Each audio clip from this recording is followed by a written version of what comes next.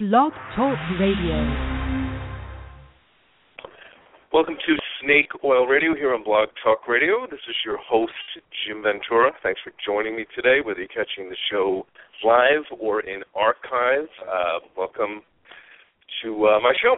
A little bit about me real quick, and then we'll kind of dive into our topic today.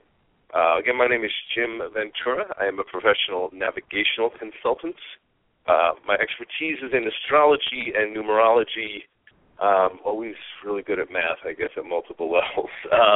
Also, quite good with tarot and runes and angel cards and all kinds of different oracles. I've been doing this type of work for many, many years. I have a home office here in Phoenix.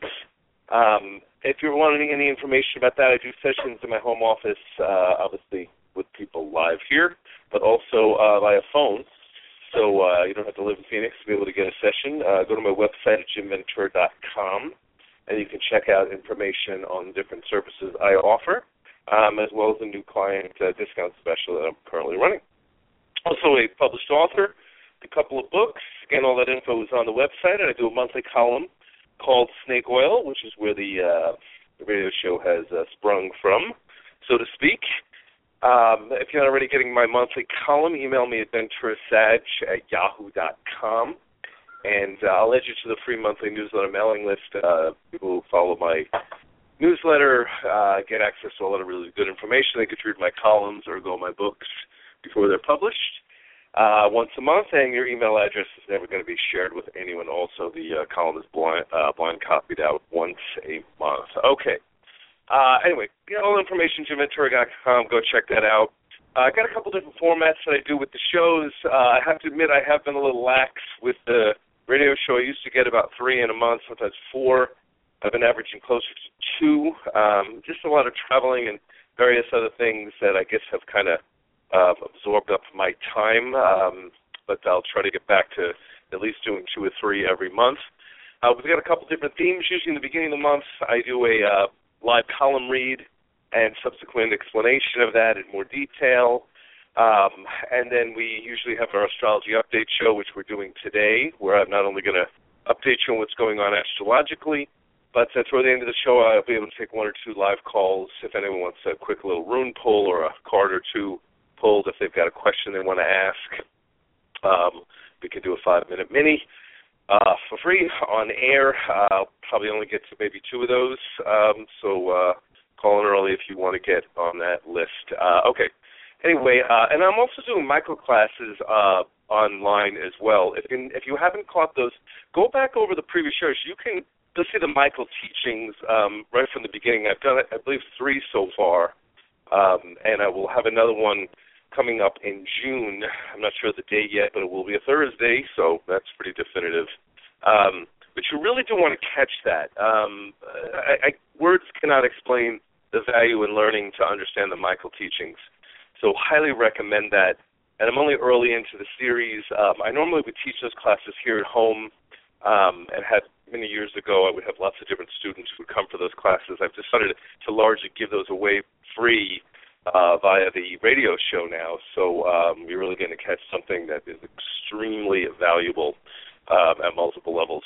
In fact, some ways the Michael teachings are a little easier to understand than even astrology, which can be a little more complicated, but also very excellent tool in helping you understand and navigate and maneuver through life. Okay, so on to today's show. We're doing an astrology update show. I kind of want to tell you what's going on with the planets, how that should ultimately be affecting you as well. A little basics behind astrology if you're somewhat new to it. When you're born, wherever the planets are in terms of signs, houses, this is why we need the time of birth, a good astrologer to get an accurate astrology chart done, kind of sets into motion certain different dynamics and dispositions you will have in areas of life you would tend to be more focused on than others. Astrology does not make choices for us. We still make decisions and choices, but it's kind of like we don't come in cold and get sort of thrown into the game randomly. We do have certain purposes and intents, things to work through to learn against certain dispositions. If you have a lot of Gemini in your chart, for instance, your big focus is going to be analytical, mental analysis, learning information, or go same type of thing when we look at astrological charts from house placements, because those in some ways correlate in some respects with the signs as well, too. There are 12 houses in astrology. So naturally, quote-unquote, the first house corresponds to Aries, second house to Taurus, third house to Gemini, and so on. So if you've got a lot of planets in like a third house, even if you're not Gemini, say Sagittarius occupies that house, you're still going to have a very Gemini feel about your life in some respects. That's one of the things that's interesting about learning astrology as well, and really grasping that dynamic. So I want to go now. I can't obviously get into the house placements of things because that's more individualized. In other words, again, that's why birth time is required by an astrologer to really accurately figure out what your rising sign is and the placement of how your houses are lined up according to Western astrology. And there's all kinds of different systems of reading astrology, of course. I've looked at many. I really do go with Placidus, which is a house placement, as being the most accurate, even though I'm sure you can get great insight and value from looking at other house placements as well, too, other systems, Chinese astrology and Hindu astrology and things of that nature. Ultimately they all kind of boil down to painting a picture of us at one level or another. And again, I'm sure they work. I just have preferred to work with Western astrology because it's what I started with, and I really do find it to be valuable. So let's dive in here. What do we got going on? Well, right now the Sun is in Gemini, and Mercury is in Gemini, and Mars is also in Gemini. So we kind of have a lot going on in Gemini. So in addition to the Sun, Mercury, and Mars all being in Gemini right now, we've got Mercury retrograde in Gemini. So let's kind of tackle that first, because that's definitely going to affect everyone at one level or another. If you're not familiar with a Mercury retrograde, let's talk a little bit about what Mercury itself represents. It represents in our chart how we think, how we communicate, how we express ourselves. People with an active Mercury in their chart tend to be very mercurial, meaning they're analytical, they're inquisitive, they're smart.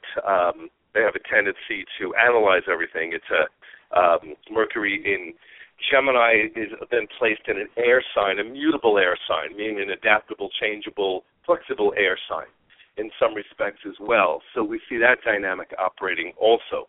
Now, because Mercury rules the way we think and communicate, a couple times a year it'll go backwards for about 3 weeks. Now, physically and technically it's not going backwards. It just looks like that from Earth's orbit. All planets at some point go retrograde except for the Sun, which isn't a planet anyway. But what you find with Mercury retrograde, it's about a 3-week period. It started last Wednesday, so I think that was about the 20th, maybe, that it went retrograde. And it will be retrograde until June 11th. So, this is kind of classic Mercury retrograde. When Mercury goes retrograde, it tends to kind of mess up communication, information, missed appointments, electronic equipment. Everything that's connected with communication can get a little screwier. The other thing is really a big part of what Mercury retrograde is all about. It often has us reevaluating something. So kind of re-looking at a position or placement of something in our life. Often people from our past may show up, issues that we thought we'd already resolved or solved. They come back for us to look at them again, so to speak. So while some of the classic elements of Mercury retrograde hold true, where it can kind of just mess up your head a little bit in terms of communication, expression, and missed appointments, and people misreading what's being said and things of that nature. A bigger part of this, of course, in the retrograde is, again, that reevaluation of an area in our life. So when we look at Gemini itself as a sign, Gemini, again, mutable, masculine air sign. So wherever Gemini is in your chart, and here's the thing, even if you're not a Gemini, meaning your sun was not in Gemini when you were born, you've got Gemini somewhere in your chart. It's not missing. It's going to be somewhere, sometimes in a specific house, or sometimes even crossing through 2 houses in your astrology chart.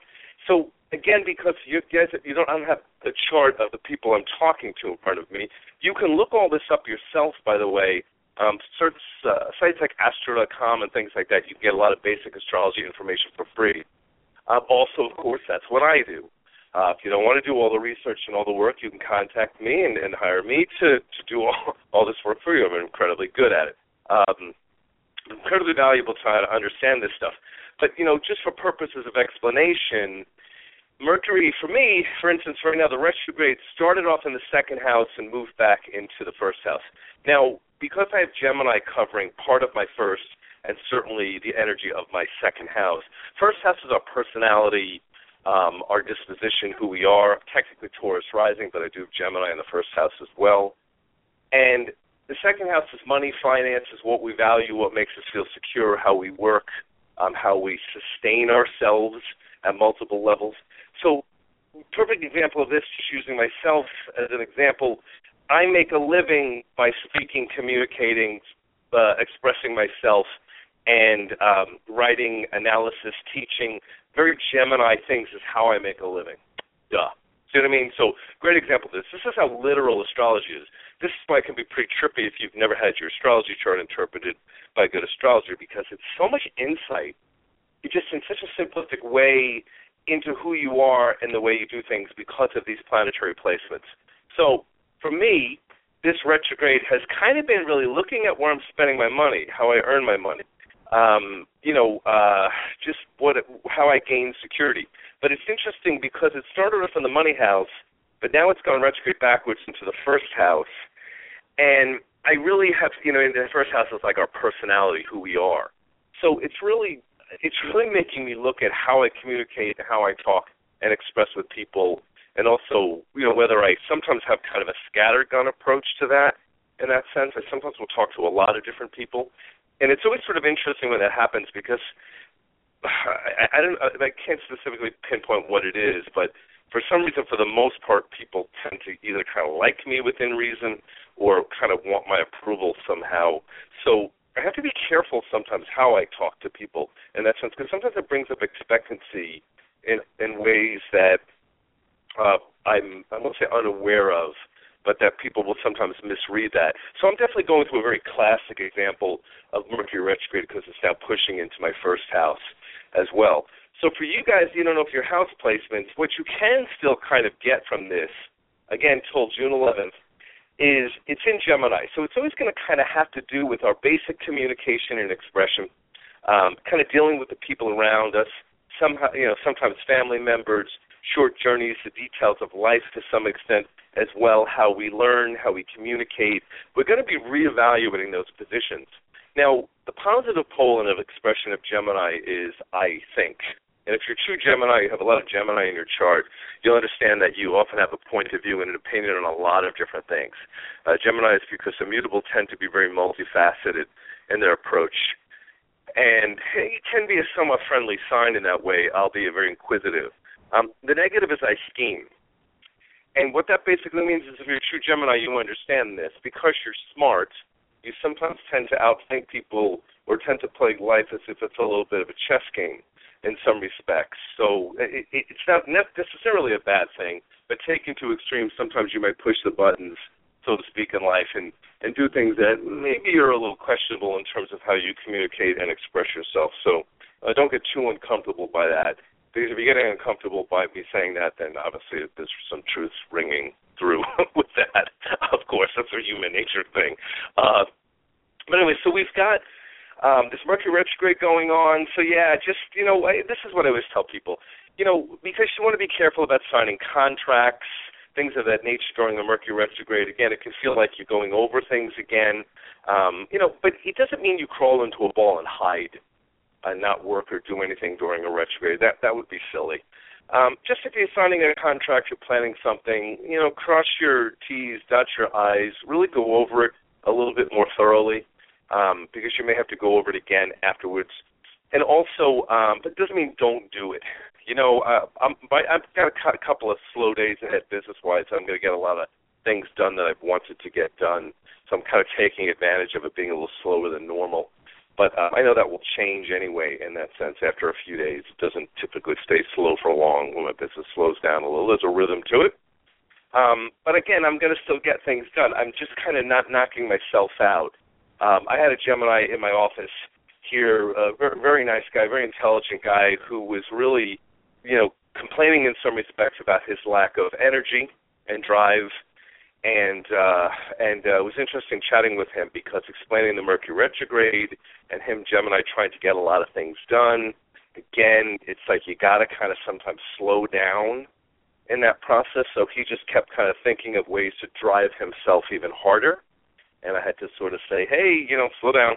Especially Mercury retrograde in Gemini, for Gemini, is going to be compounded in terms of its influence. But we've got, the sun's in Gemini. So for all of us, that means we're getting a life force of vitality through communication, through expression, through information exchange, through knowledge. Mercury, again, we talked about that. But Mars is also in Gemini. So because Mars represents aggressiveness and assertiveness in our chart, be conscious that if you are, try not to get caught up in the potential of being combative with people at some level. Mars in Gemini can push us to seek out knowledge and information and to learn. So there's a value there to be kind of a relentless researcher in some capacity. But we also can, because Gemini sort of looks at the dual side of things, sometimes we may see this other sides of people's character and they get frustrated with it, or it can sort of bring out our own Dr. Jekyll and Mr. Hyde side as well, too. So I do kind of recommend while Mars pushes its way through Gemini to be conscious that you can really get your point across and express yourself, and all of that is good, but sort of know when to kind of pause. One of the negatives that can be applicative for air signs is what I humorously call diarrhea of the mouth. Tendency sometimes to say too much or not know when to kind of reel it back. Fire signs can somewhat have this issue too. Usually water signs and earth signs are a little more savvy about self-control in that sense. But then they have their own issues too, so we're not canonizing anybody here. Everyone's got good and bad sides to them. But my sun sign is fire, my moon sign is air, so I'm a definitive combination of air, but I do have an earth rising sign, so that kind of tends to ground me a bit. So we've got Mars for another about month or so pushing its way through Gemini as well. So again, a lot of Gemini stuff going on at this point in the game. The moon right now is in Libra. As I mentioned in previous shows, the moon typically stays in a sign for only about 2 or 3 days. So it's kind of something that it's worth tracking to look at your moods and where your emotional energy is going. But because it's not generally a long-term influence, it may not be as imperative to get into that. The moon in Gemini can really have us kind of looking at that need for relationships and connections with other people for a couple of days and looking at diplomacy issues, things of that nature. Venus is in Cancer. In a week or so, it will push its way into Leo. Now, Venus rules how we use feminine energy, creativity, often the way we love, the way we express our sensitive sides, our creative sides, again, our feminine sides in that respect. So a prominent Venus in your chart is often significant. If you have Venus on your descendant or ascendant or in certain other places conjunct with other planets, it'll tend to give you a naturally creative disposition, creative slant or bent. Often strongly placed Venus in a natal chart can have a lot to do with being charismatic, beautiful, attractive, appealing in one capacity or another. A lot of people with strong Venuses are very creative. So Venus right now is in Cancer. Again, it will push its way into Leo. Often Venus in Cancer is really kind of a strong focus on the comforts of home, how we nurture and care for others because it's placed within Cancer. There can be concerns that can come up around family. Thankfully, Venus itself is ultimately kind of an easier planet in that respect. Even when it's in hard angles, so to speak, to other planets, Venus in our chart does kind of tend to show somewhat of the softer side of us in some respects, again, dependent on the sign that it's in. So Venus will push its way into Leo. What you're going to find in the next week or two as it does, and Venus, by the way, will stay in a sign in a house for about a month and a half, unless it goes retrograde, which it won't be now.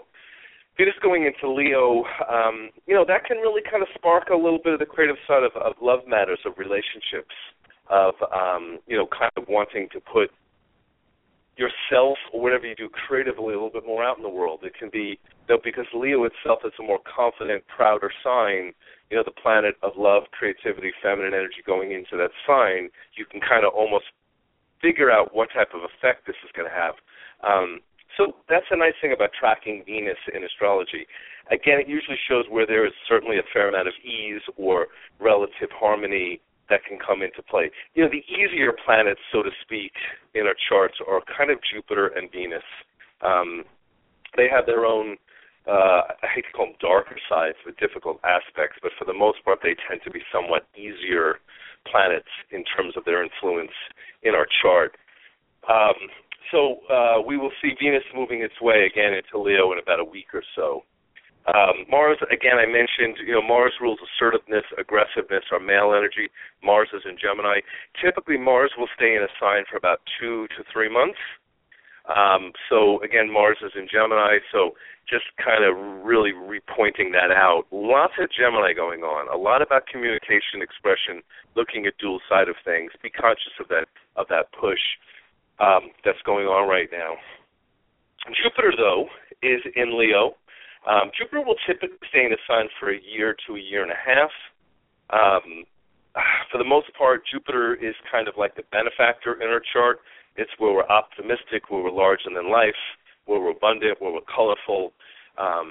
Sagittarian's ruling planet is Jupiter.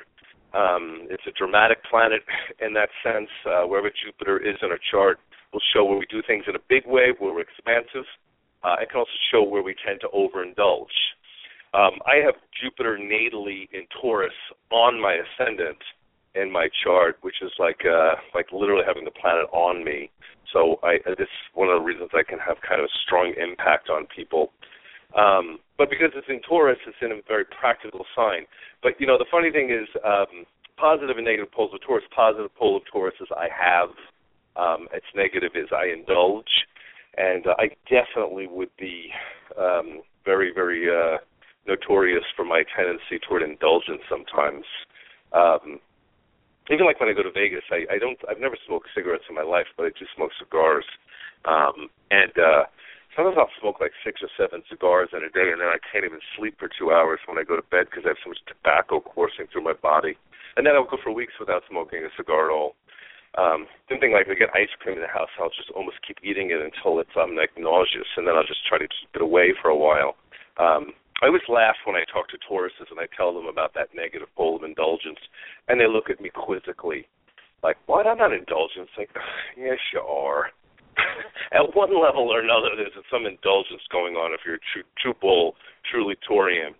But right now we've got Jupiter actually transiting its way through Leo. So I've talked about this on previous shows, but, this is a great placement for, looking at where we could be confident and proud and strong, Leonian things, where we're creative, where we're expressive at some level, where we want to shine, where we want to be seen as the giver, where we want to be seen as generous, where we want to allow ourselves to participate in the energy of kind of being larger than life, so to speak. So Jupiter's got a ways to go. It was retrograde through Leo a couple of months back, for a few months actually. So now it's direct again through Leo. So usually we're kind of working something out creatively or about, how we give, so to speak, and how that affects other people and how that imprints them in some respects. You kind of start to look at this whole giving type theme that originates with Cancer and then spreads into Leo, and then we see it to some extent even moving into Virgo in some ways in terms of that energy pattern.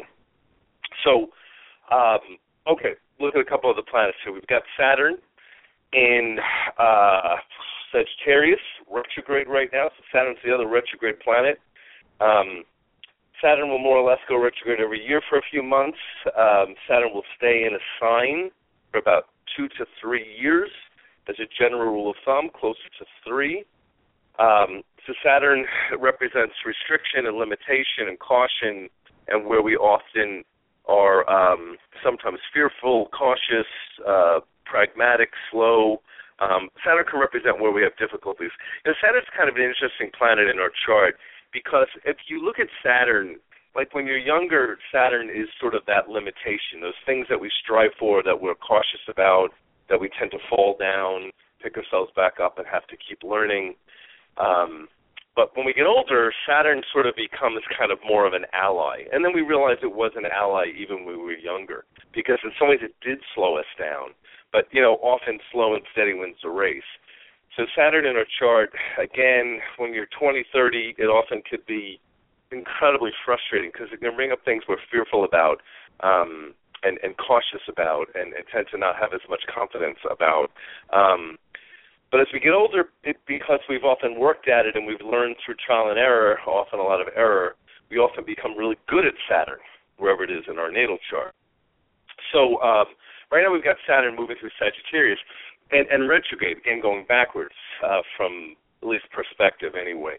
So what that typically is going to do is, in a very funny, humorous way, any trips that we take, any journeys, anything that we do philosophically in terms of expansiveness, Sagittarius, we might be kind of re-going over that again. We might be willing to take trips and journeys, but be very practical and looking at the details of it. And it was conservative an approach to how we necessarily do it.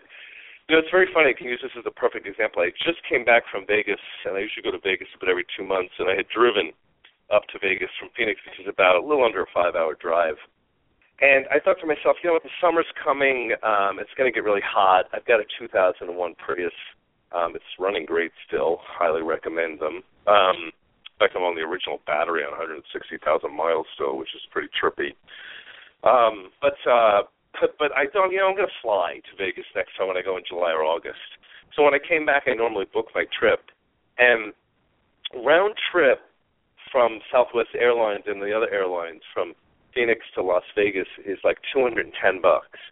Now, I'm not poor. I can afford it. But I can't wrap myself around the idea of the airlines charging $210 round trip to go to Phoenix to Las Vegas. It's such baloney to me. It's the same thing to go to L.A., San Diego now. It's a little over $200. And, I just fly to New York round trip for about $340. And there's basically a flight to Las Vegas between all the major airlines from Phoenix like every 5 to 10 minutes. So it just seems like such a rip-off to me in that sense. And I didn't even book my next trip because I'm not sure. It almost makes more sense for me to rent a car. And just not use my car, just because, I get a car for $30 a day for 3 days, and it's cheaper. If I fly, then I got to pay for cabs to get around, monorail, buses, shuttles. So, I'm pushing into three and change for just transportation costs alone for a 3-day trip, and that pisses me off. So I'm just telling you this now because it made me think about that Saturnian issue with trips and things, the practical old man in me, just even though I could swing it, I just refuse. I mean, it used to be like $120, $130 round trip. So it just seems like a ripoff to me. And I recognize that prices go up, but again, it's still a lot cheaper to drive. So anyway, Saturn retrograde through Sagittarius can have us kind of reevaluating those positions.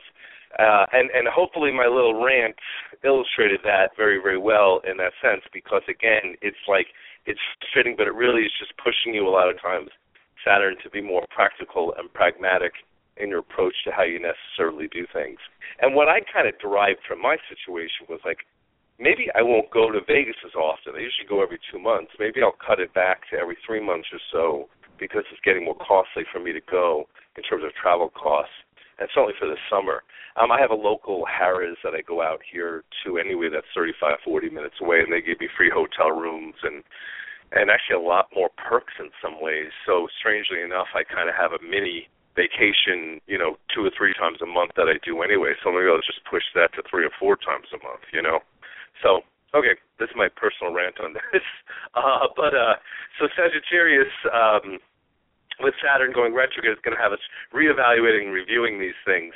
And, when we look at Saturn, because Jupiter and Saturn are kind of almost like bridge planets, meanwhile they affect us personally, they're also very noticeable in the world at some level, which is what we see a lot with even the outer planets. But Jupiter represents how we expand ourselves, and Saturn represents how we restrict ourselves. So we had, the last couple of years, Saturn was moving through Scorpio. I had talked about the fact that anytime someone did something that was a little debatable in terms of its ethical right or wrong, they would kind of smack down rather rapidly as Saturn moved through Scorpio. Now it's in Sagittarius, so again, it is going to affect philosophy, travel, teaching, things that are very naturally Sagittarian in tone in terms of creating some kind of awareness around that subject for us as a society as well, too. Maybe I'll go into that in more detail in another show because I definitely could expand on that. I want to mention a little bit about the outer planets.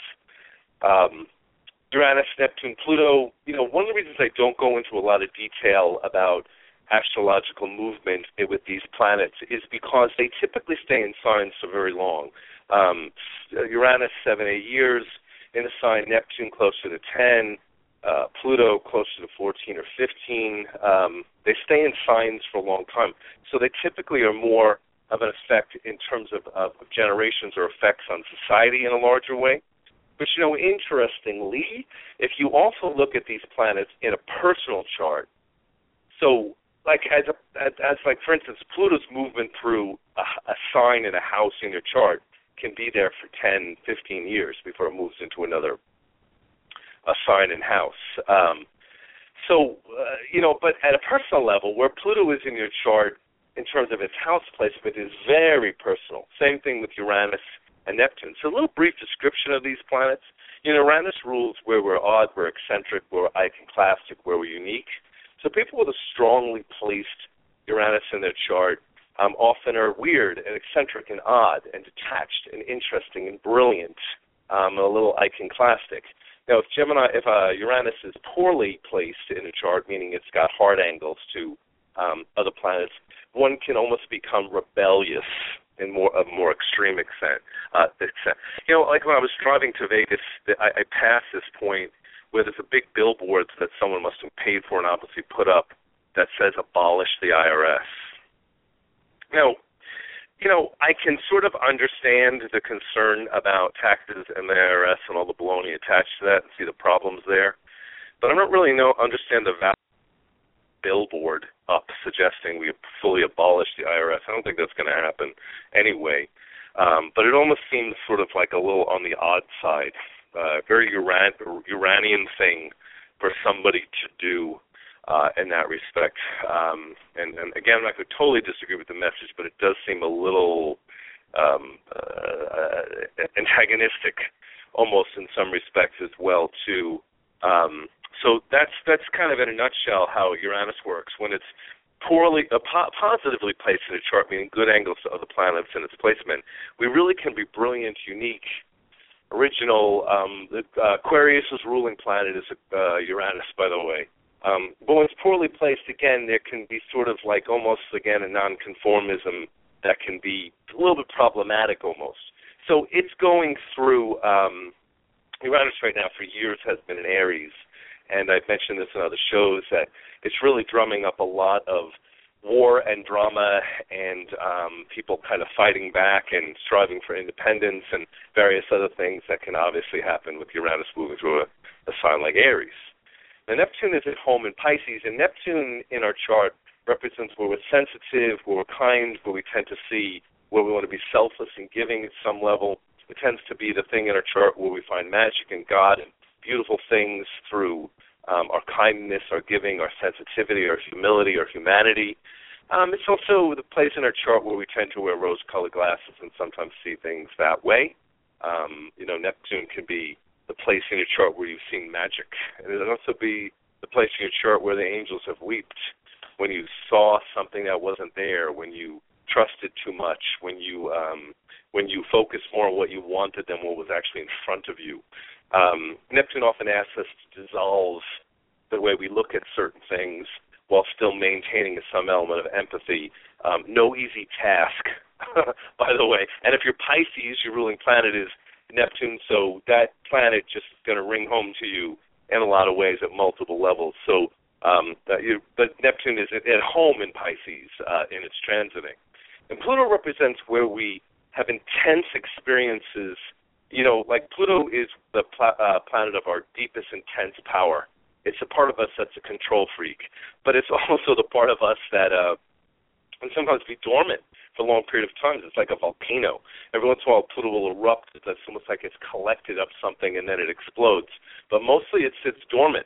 I've got Pluto in my romance, risk-taking, playhouse. I've got other things there too. But in Virgo, and I know for me creatively, like when I write, it's almost like a slow build when I have an idea about something. It builds and it builds and it builds, and then it just erupts and comes out onto paper. It's weird, I still handwrite my columns when I write them, then I kind of type them up and then start editing that way and print them out. It's an interesting process that I go through. But there's times when it just comes, and it really comes strongly. And other times when, I can be creative, but as long as it's almost like I'm forcing it because it's not fully there yet. Thankfully, I have Mars conjuncted, which does put a little push into the situation. But Pluto in your chart can show where you've got intense talents and abilities, where you can be a little bit controlling in some respects as well. Pluto is Scorpio's natal ruling planet, and most Scorpios can understand that ability to have power and then have to debate at times in life whether you should use it or not. Because just because you have power doesn't mean you necessarily always use it. And I think that's the wisdom that we often want to acquire when we're dealing with a planet like Pluto, and its movement right now is in Capricorn. So really pushing a lot of buttons for people toward work and practical matters as it kind of works its way through Capricorn. Again, I've talked about that in previous shows. When the economy kind of went through its dip, its recession, it was a depression in Arizona anyway. In 2008, that was around the time that Pluto had moved out of Sagittarius and into Capricorn. And it really made people have to re-climb up the ladder in a lot of ways toward things, very standard for Capricorns. If you're a true Capricorn, you understand the value of work. You know that if you fall down, you pick yourself back up and you make yourself stronger. For the rest of us that aren't Capricorn, when that happens, that can feel really tough. So pat yourself on the back, Capricorns, because you guys usually get this because you've lived it already in that respect.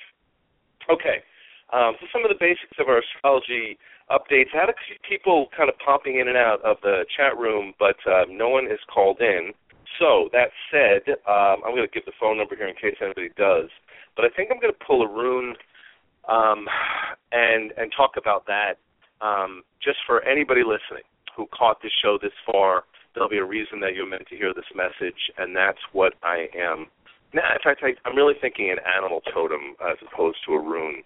So let me pull an animal totem and see what comes up for my listeners today. I can probably take one call at 646-200-3966 still, but otherwise I'm going to, so anyone wants to call in that's catching the show live, you can take advantage of that. I think I used to have just so many people, who were calling in on these shows, but I haven't been consistent, so I think I've lost a lot of my followers. I have to get back to some consistency again to reignite that. I'm not stressed about that, by the way. I know a lot of people catch my show in archive. Okay, so I will take one call still if someone is able to call through, but otherwise I'm going to tell you about a totem energy that I pulled for contemplation for anyone who is listening to the show right now. So animal totems are very interesting. I work with Druid animal totems. I do this in session with people, and it's incredibly enlightening. In fact, I've had a special this month for this particular, this type of reading, so to speak. So I'm just going to go dive right in here into this animal, and in a lot of ways it'll be kind of self-explanatory. So the totem that came up for today, for anyone listening to the show to consider for contemplation, it may actually help you answer certain questions that are maybe going on in your head right now, actually came up the energy of a stag. So let me tell you what the stag means in the Druid tradition. I'm actually going to quote directly from the book here, and then we'll talk a little bit about it with the few minutes that we have remaining. So stag in the Druid tradition means pride, independence, and purification. He says the card shows a stag bellowing as it stands before a gateway of birch trees. According to the Druid tradition, the birch is the tree of beginnings, and the stag is the creature from the beginning of time. The gateway in the background represents the place of transition from this world to the other world, and the stag is often seen as an otherworldly messenger. On the rock beside him is a carved figure of a man wearing antlers. He is the god Cernunnos, Hernia the hunter, or Merlin. The plants in the foreground are all associated with the stag. Pennycress, mountain sorrel, common asparagus, and heathrush. Okay. Now, in this case, the way I pulled the card came up reversed. Now, if the card comes up reversed, it doesn't mean that it's bad. It means that there's sort of another lesson behind this. Often we have to move more cautiously with the energy of the stag. We have to look at it both in its positive and negative respect. So let me read the reverse position. He says this card shows that you need to examine the degree to which your pride is helping or hindering you. Pride can be a valuable feeling when it helps you to give only of your best, but it can also block your development and enjoyment of life as it exists only to protect your feelings of vulnerability and inadequacy. Ask yourself whether your pride is serving you, and if not, see whether the qualities of the stag can help you to find integrity and dignity without the need for inappropriate pride. The stag god, as Lord of the Hunt, is responsible for culling, which can be seen as a process of purification or sacrifice, maintaining a proper ecological balance. During this card, reverse may signify the need for sacrifice or purification in your life, perhaps to a letting go of unnecessary possessions or emotional attachments, thereby helping you to gain independence and integrity. Okay, bring up a lot of really good points here. So, that's the interesting thing. One of the 7 fears that human beings potentially can have is arrogance, its positive pole being pride, and its negative pole being vanity, which is a fear of vulnerability. Sometimes we're cocky in a way because we're almost doing that in a way to protect our vulnerable side. In some respects. It's always interesting when I talk with clients about relationships, a very common topic of interest for people, and I explain to them that in order to be vulnerable, in order to have a relationship, you have to be vulnerable. In other words, you have to take a risk that you can be hurt. That's a very real thing. You should go in with the brain in your head, as well, but if you avoid any type of the possibility of hurt, you will never have a relationship in any real capacity because your focus is going to be on that whether you get hurt or not. But sometimes that's it. Sometimes we take the qualities of the stag to the negative in that respect, and we are overly proud in a way because we're fearful of being hurt or vulnerable. Now, the other thing is this whole process of culling, which is a natural process. We call it the thinning of the herd in some respect as well, but we also deal with that individually.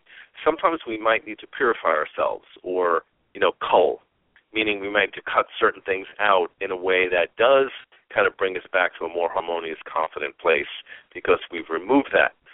So sometimes that's people, sometimes that's things, sometimes it's just elements of our personality and who we are. So culling actually is a wise thing to know how to do from time to time. Sometimes we're giving in an uncomfortable way, and other times we may need to be more comfortable with the idea of sacrifice in a more positive sense. So that's what the stag kind of brings up. So hopefully that had some element of insight to anybody listening. I'm going to read the upright position and close out with that for today's show because that's applicative to.